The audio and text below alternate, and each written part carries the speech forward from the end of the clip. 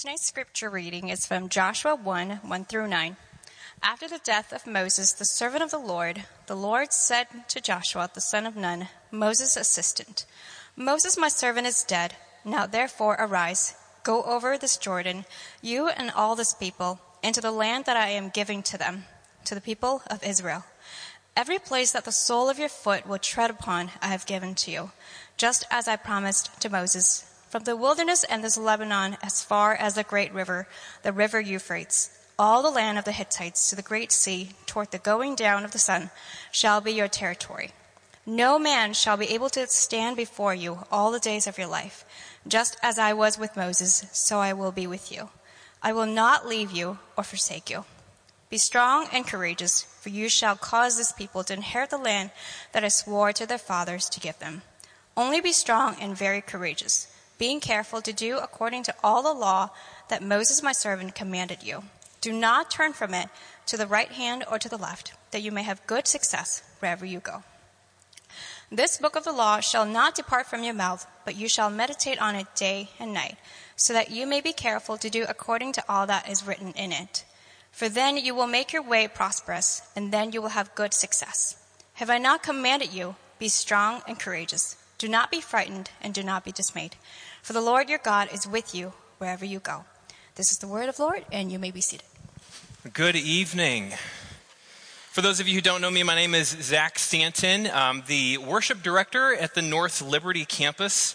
And it's always great to worship with you all and come down here. I get to come a couple times a year, and I love the community that you guys have here, and I love singing in this room, right? It's really fantastic.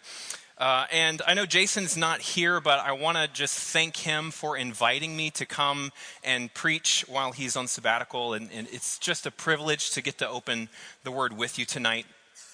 One of my kids asked me this week if my sermon was going to be funny or boring.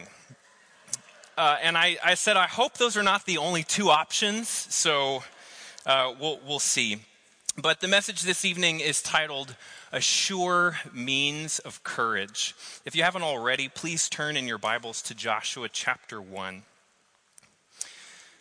It will probably come as no surprise to you that C.S. Lewis has some helpful thoughts on courage. This is what he writes in the Screwtape Letters.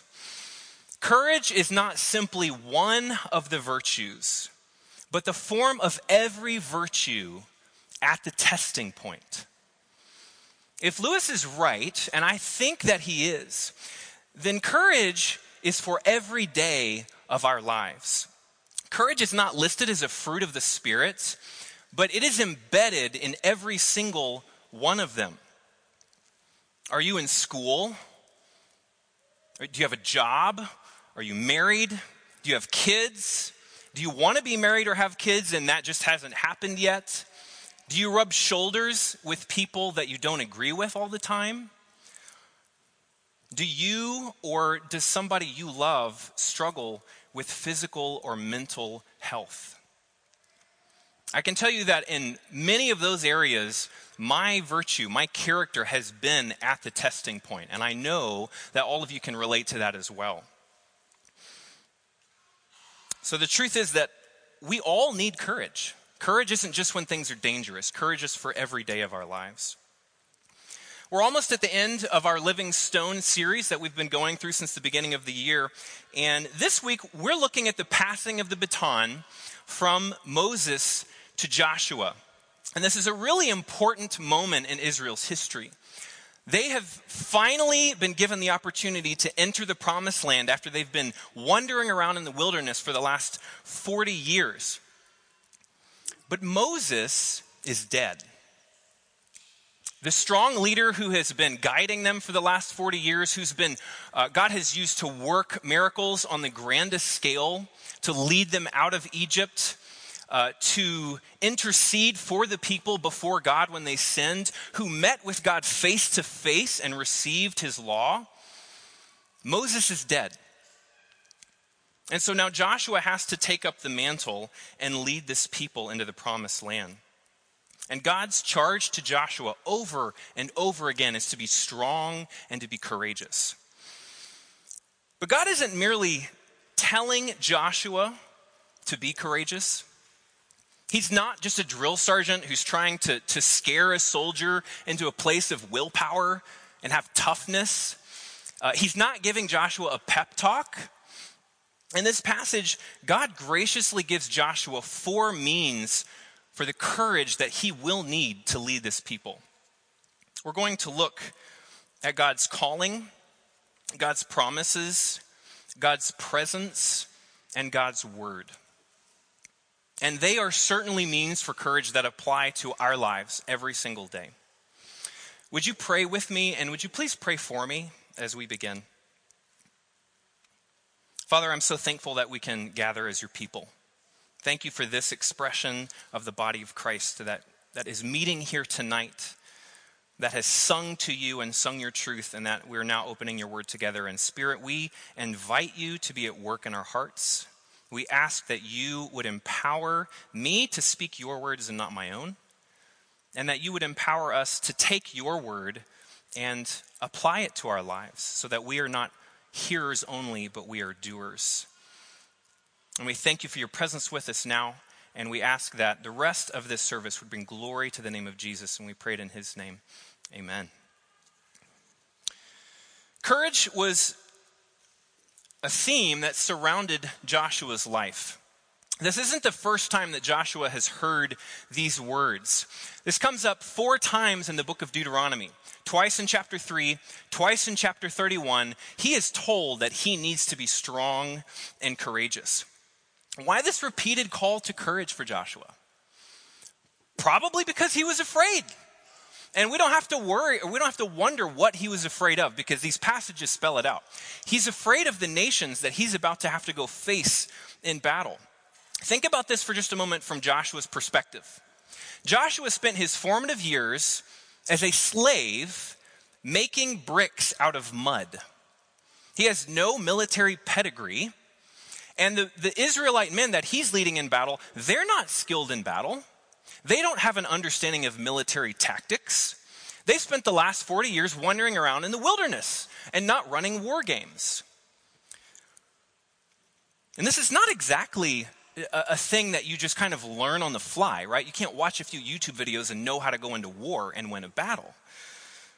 And not only that, Joshua knows that they will be facing superior technology because the Canaanites have horses and chariots, and the Israelites don't. So it's no surprise that Joshua fears the nations that he's about to face. Warfare is terrifying, but especially if you're the underdog. But I think there might be another reason that would give Joshua reason to fear. Listen to the closing verses of the book of Deuteronomy. There has not arisen a prophet since in Israel like Moses, who knew the Lord face to face. None like him, for all the signs and the wonders that the Lord sent him to do in the land of Egypt, to Pharaoh and to all his servants and to all his land, and for all the mighty power and all the great deeds of terror that Moses did in the sight of Israel. You feel the weight of that? That Joshua is stepping into some really massive shoes. Could Joshua lead this people the way that Moses did?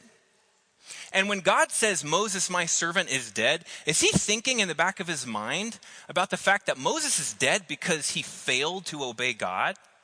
And if even Moses, the greatest prophet, failed, would Joshua fail too?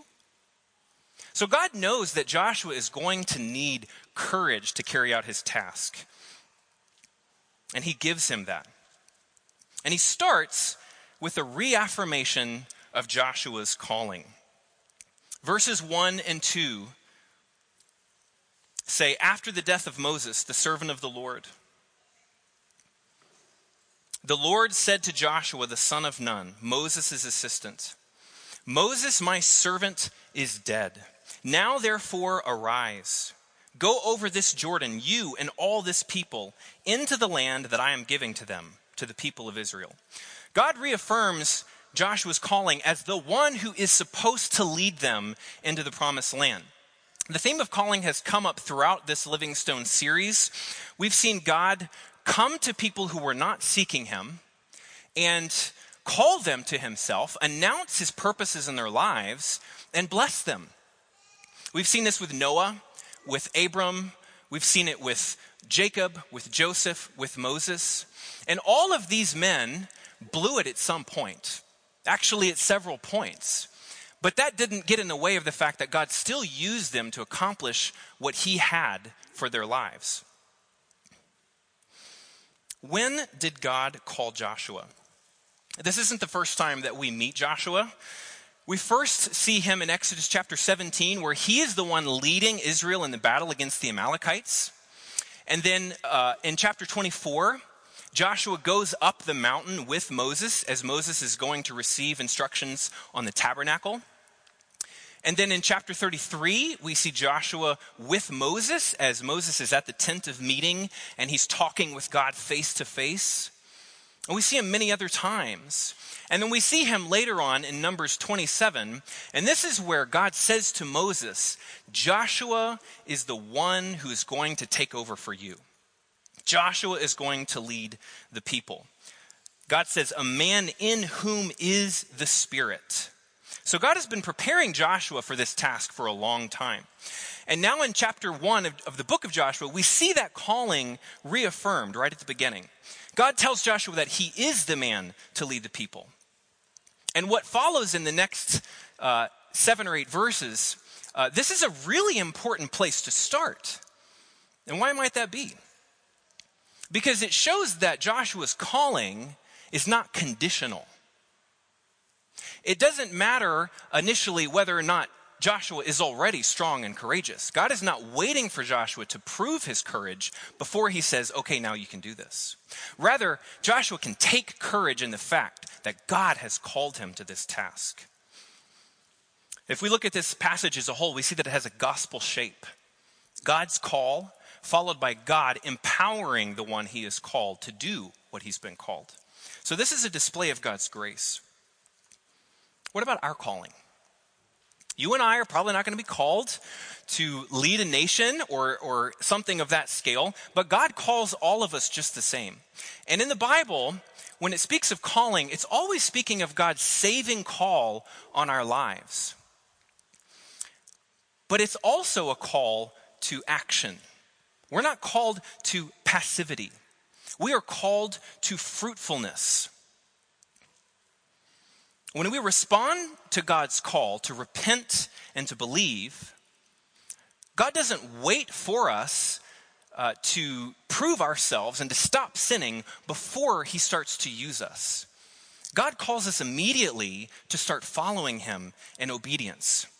So he can and will use us before we stop fighting with our spouse or yelling at our kids or looking at porn or whatever vice is that we're wrestling with every day.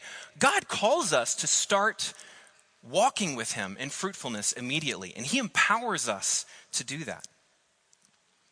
We're called to fruitfulness. We're called to service.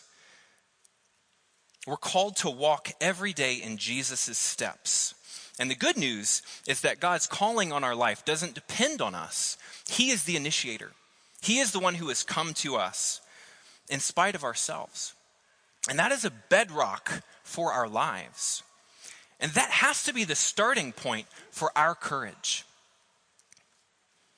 After assuring Joshua that he has been divinely called to this task, God starts to put some more flesh on the bones. If all God did was tell Joshua that he had picked him to be the captain of his team and then says, you got this, then Joshua would probably have wanted more assurance than that. He doesn't need cheerleading. And God did give him more than that. God gave him substantial promises of success as he carried out his calling. Look at verse 3. Every place that the sole of your foot will tread upon, I have given to you. God says all the land that you walk across is yours. Verse 5 says, no man shall be able to stand before you.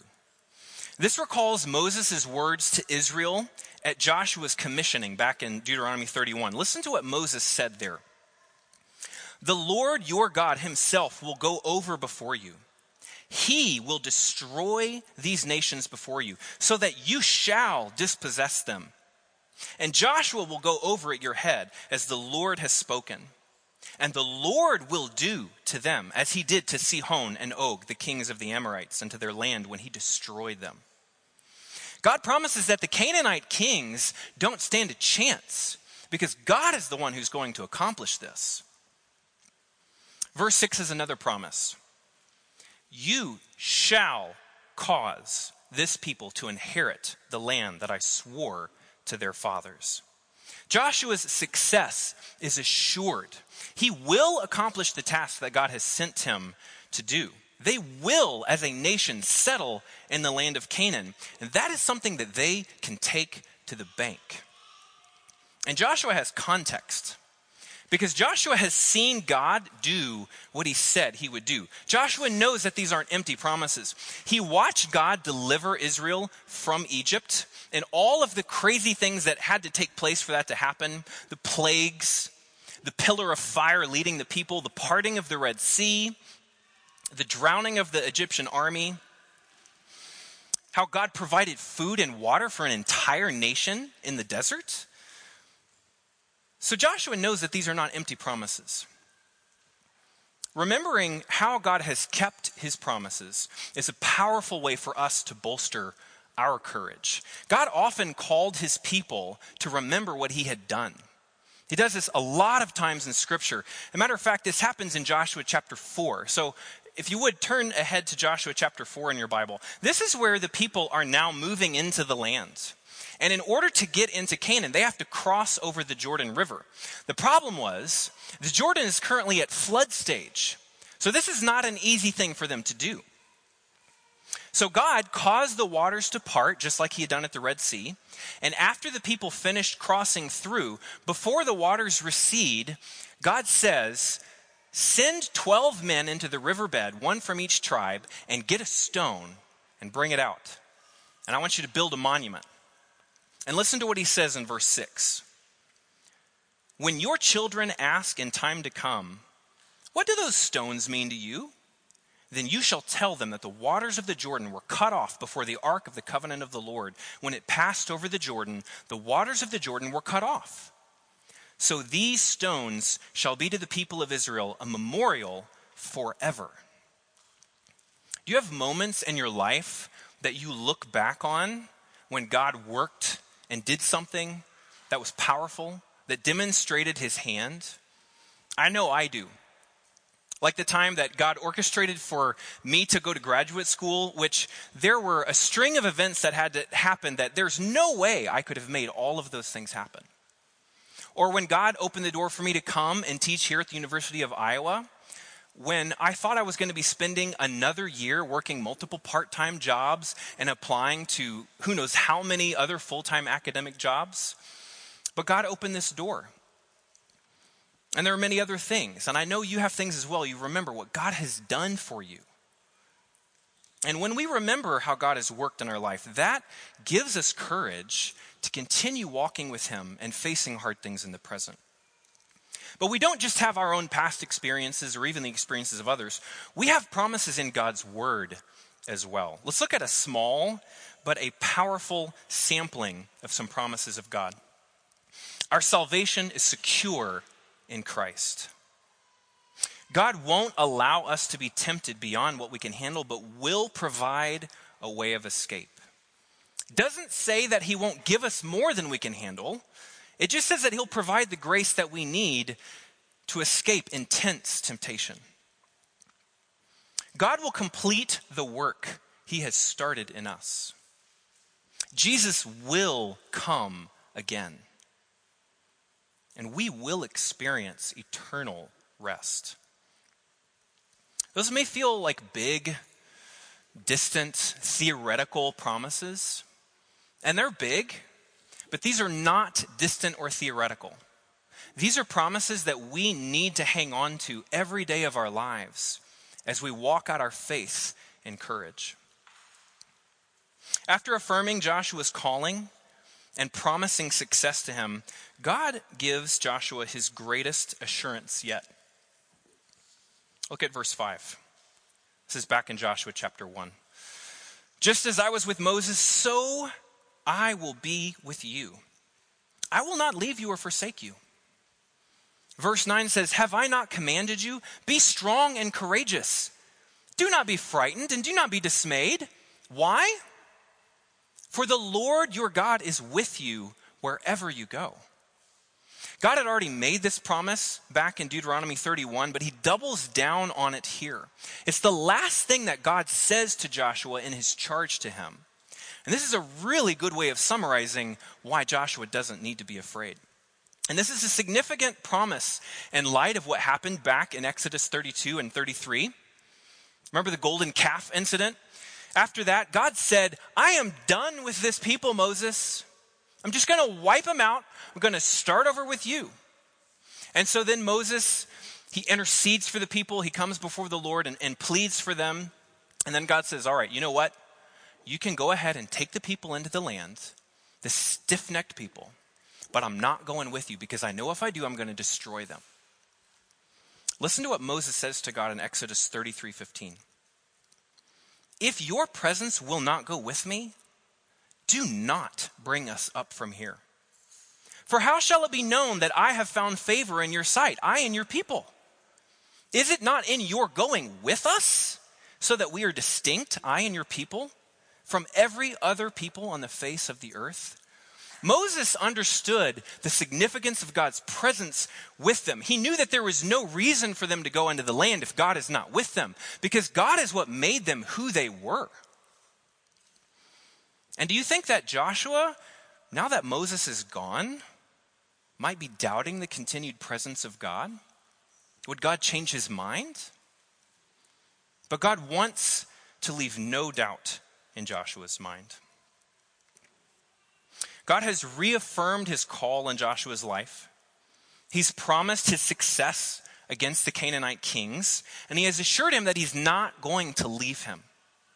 But there's one more means of courage that God gives to Joshua, one that on the surface we might just think of as another command. It's just another part of the charge that Joshua has to keep. And it is that, but it's more. Look at verses 7 and 8. Only be strong and very courageous, being careful to do according to all the law that Moses, my servant, commanded you. Do not turn from it to the right hand or to the left, that you may have good success wherever you go. This book of the law shall not depart from your mouth, but you shall meditate on it day and night, so that you may be careful to do according to all that is written in it. For then you will make your way prosperous, and then you will have good success. God did not give his law as a burden to Israel. It's for their good. In these verses, we see that it's another pillar in the structure. It's another means of courage for Joshua as he fulfills this calling. And so this is because with God's word, they can know the right way to go. They can know God's will for them. They can enjoy the fruitfulness and the blessing that God intends to give to them.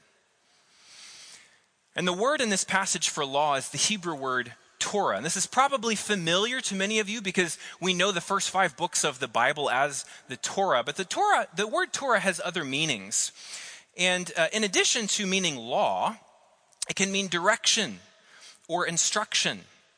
It can refer to how God's word teaches wisdom and reminds us of who God is and what he's done. It shows God's plan for redeeming a people to himself and for redeeming relationships between his people, his image bearers.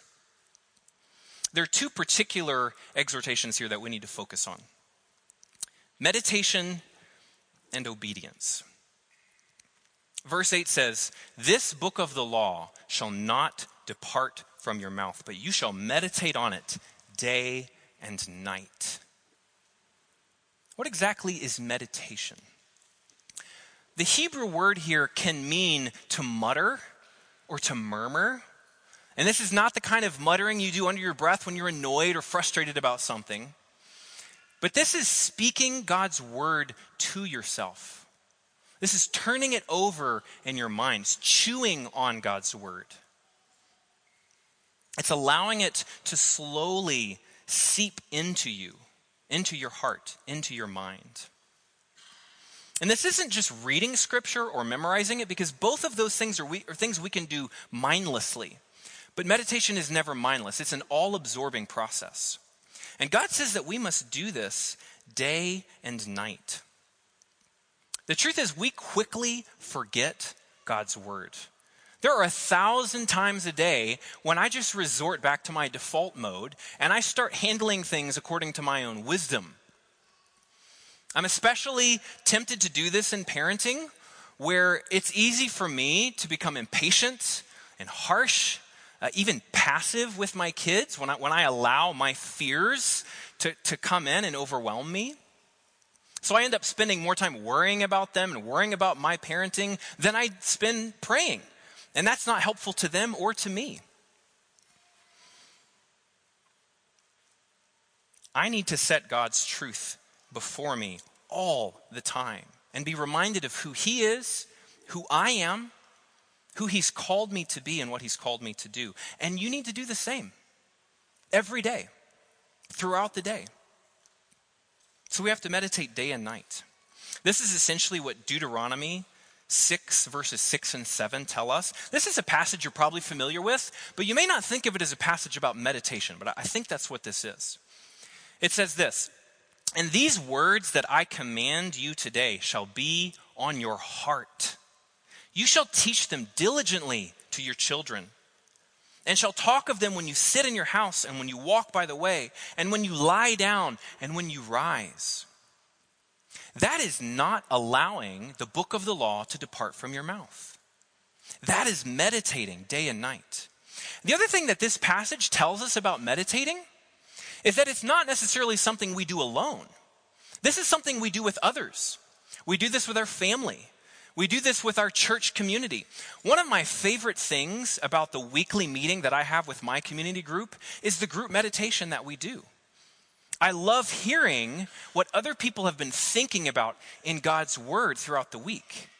And that enriches my understanding of the word and causes me to see new things or think new things about the word that I hadn't really considered before. Another reason we need to meditate day and night is because of the reality that if we want to master something, we have to devote a lot of time and energy to it. I could give all kinds of examples here, but the one I'm most familiar with is music, so I'm going to go with that. How many of you took music lessons when you were growing up? Okay, so you're all familiar with the agony of practice. There is a popular quote that's been attributed to a number of famous musicians from the early 20th century that goes something like this: "If I take one day off from practicing, I can tell. If I take 2 days off, the music critics can tell. And if I take 3 days off, the audience can tell." Even when a musician has reached a level of absolute mastery, they don't stop practicing. And this isn't just maintenance work to get your muscles continuing to move. This is work of trying to learn new things, to discover new insights, to explore new ways of performing and playing music, maybe that you've played many times before. And they do this because they love music. And this is why we meditate. We will never exhaust the depths of God's word. And as we meditate day and night, our love for God's word will continue to grow. God's word has to be the background noise of our lives. There's one more reason that we must meditate on God's word. John chapter 1 tells us that the word became flesh. Hebrews 1 tells us that God has spoken most clearly through his Son.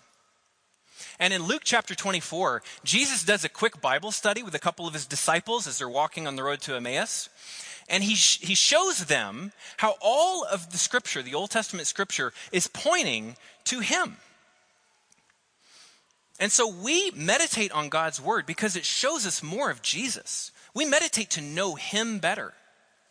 We have to see all of Scripture in light of him, Old Testament or New Testament. I want to give you just a few practical thoughts on how to meditate.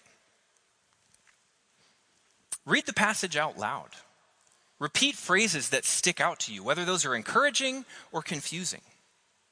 Pray through the passage. Listen to someone else read the passage. You can use a Bible app for this. Write the passage down. Write down questions about the passage, even questions you think you already know the answer to, and see if your questions lead to other questions. Do some word studies in the original language and see what color that adds to the passage. Listen to a sermon or two on the passage. Listen to somebody else's deep meditation on the same passage. Memorize the passage. I like this as a later step because memorizing is something we can easily do mindlessly. But it's also easier to memorize if we have some understanding of what it is that we're memorizing. But God is not interested in a kind of meditation that merely leads to more knowledge. He calls us to obedience. Andrew helpfully unpacked this a couple weeks ago. If you weren't here, I would encourage you to get on our website and listen to that sermon. But look back at verse 8. Why does God say that they need to meditate day and night? It says, so that you may be careful to do according to all that is written in it. The law doesn't do any good if it's not obeyed. We can't experience the spiritual fruitfulness or the relational wholeness that God has called us to if we're not living out the word he's given us. And it's interesting that in Deuteronomy 11:8, God says to Israel that keeping his commandments is connected to having the strength to take the land that they're about to go get. And this is the same Hebrew word for strong that we've seen in all these passages. Be strong and courageous. So God is saying that obeying his word is actually a source of strength for his people. And God says that meditating on and keeping his Torah assures success and prosperity. Psalm 1 is a beautiful meditation on meditation, and probably a meditation on this very passage. It gives us a picture of what it's like for someone who walks with God and his word. They are like a tree that is planted by a stream of water, constantly nourished, yielding its fruit, healthy. In effect, God is saying to Israel, do you want to be a prosperous nation? Then don't worship the idols of the surrounding nations. And don't worship the idols of your heart, but worship me alone. And he says, do you want to be a prosperous community?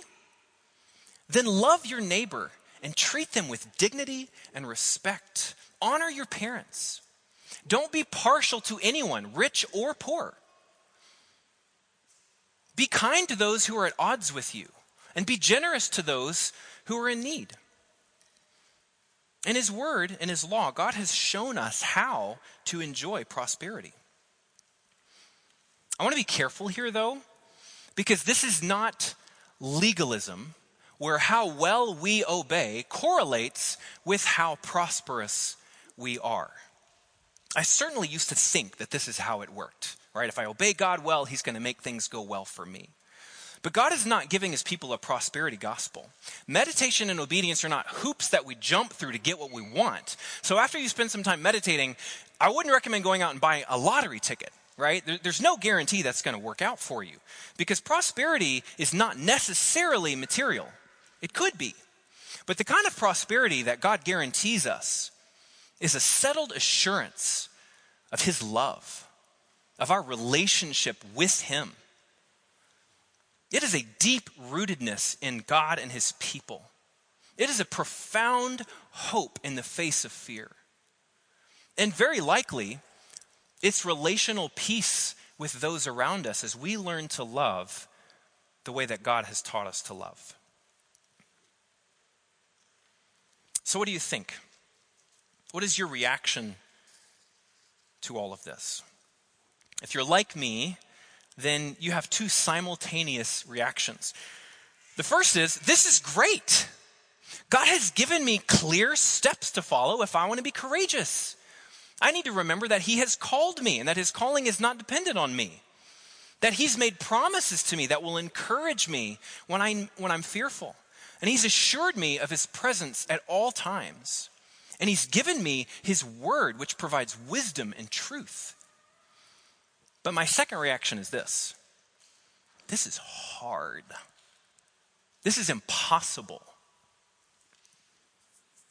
I don't always believe God's promises. I don't always feel his presence.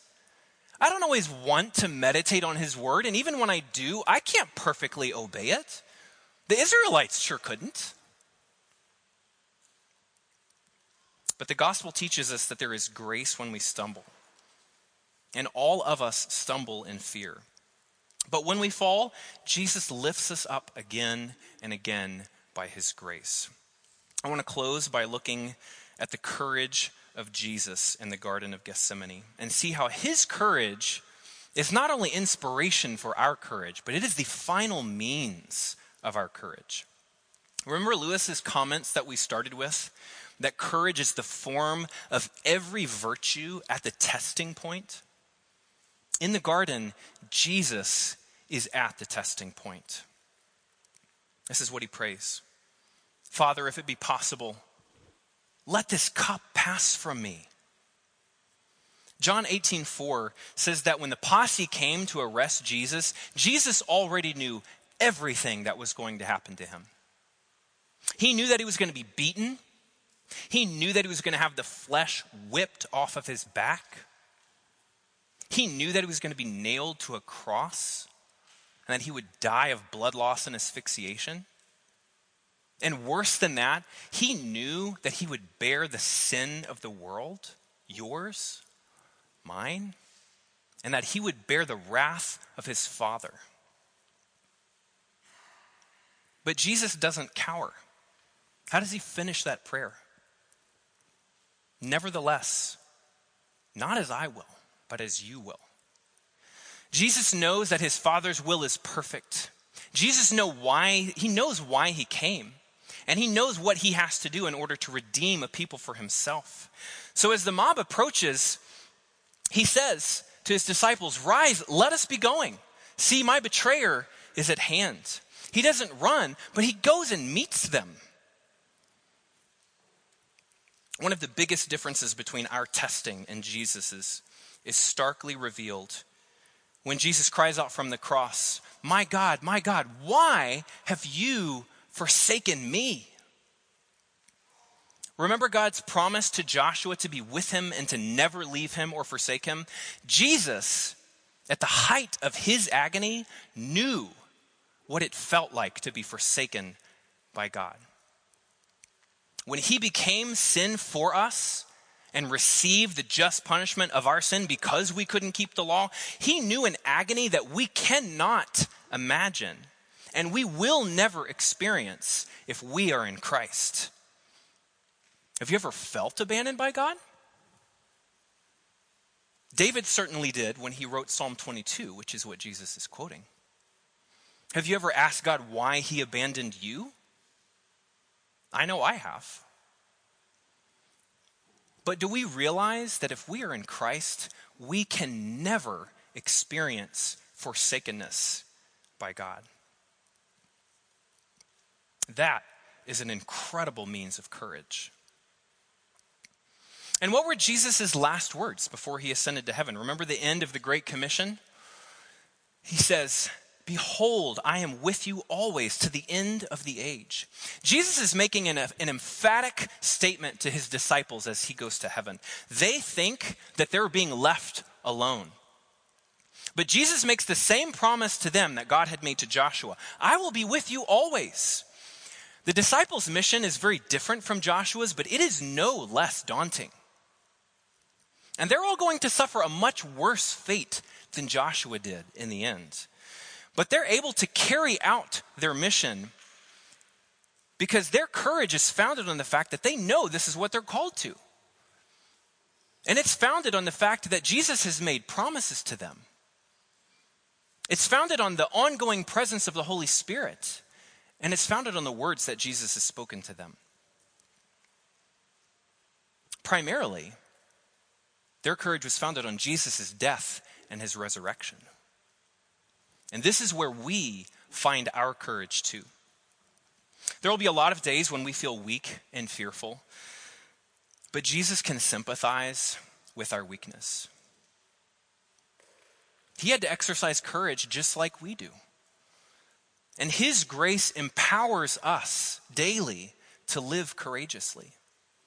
And he will continue to pour out grace upon grace as we grow in courage.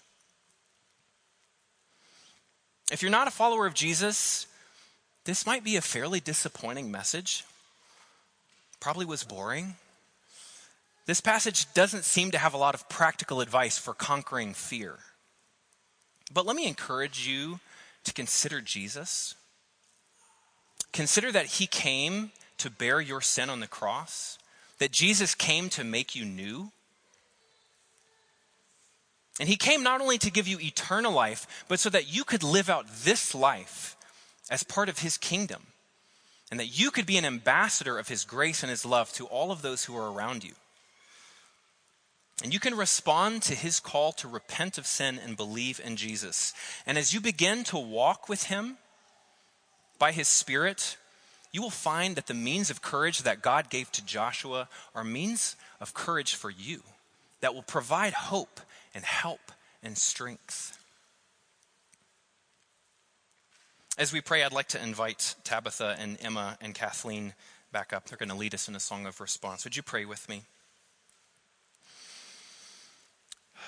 Jesus, we are thankful that you have gone to the cross for us. We are thankful for the surety of your promises, for the call that you have given to all.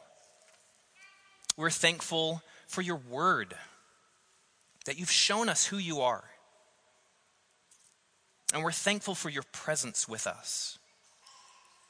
God, we ask that you would help us to take these things from your word and have the wisdom by your Spirit to walk this out. Lord, there are people here this evening that are fearful. And maybe those fears are small, maybe they are huge. But we face fears that are daunting. And we cannot face them on our own. Lord, I pray for those who are not facing fear right now, but will in the future, that you would help them to remember the truth from this passage that you have given them. We pray that we would live this out to the glory of Jesus this week. And we pray all this in Jesus' name. Amen.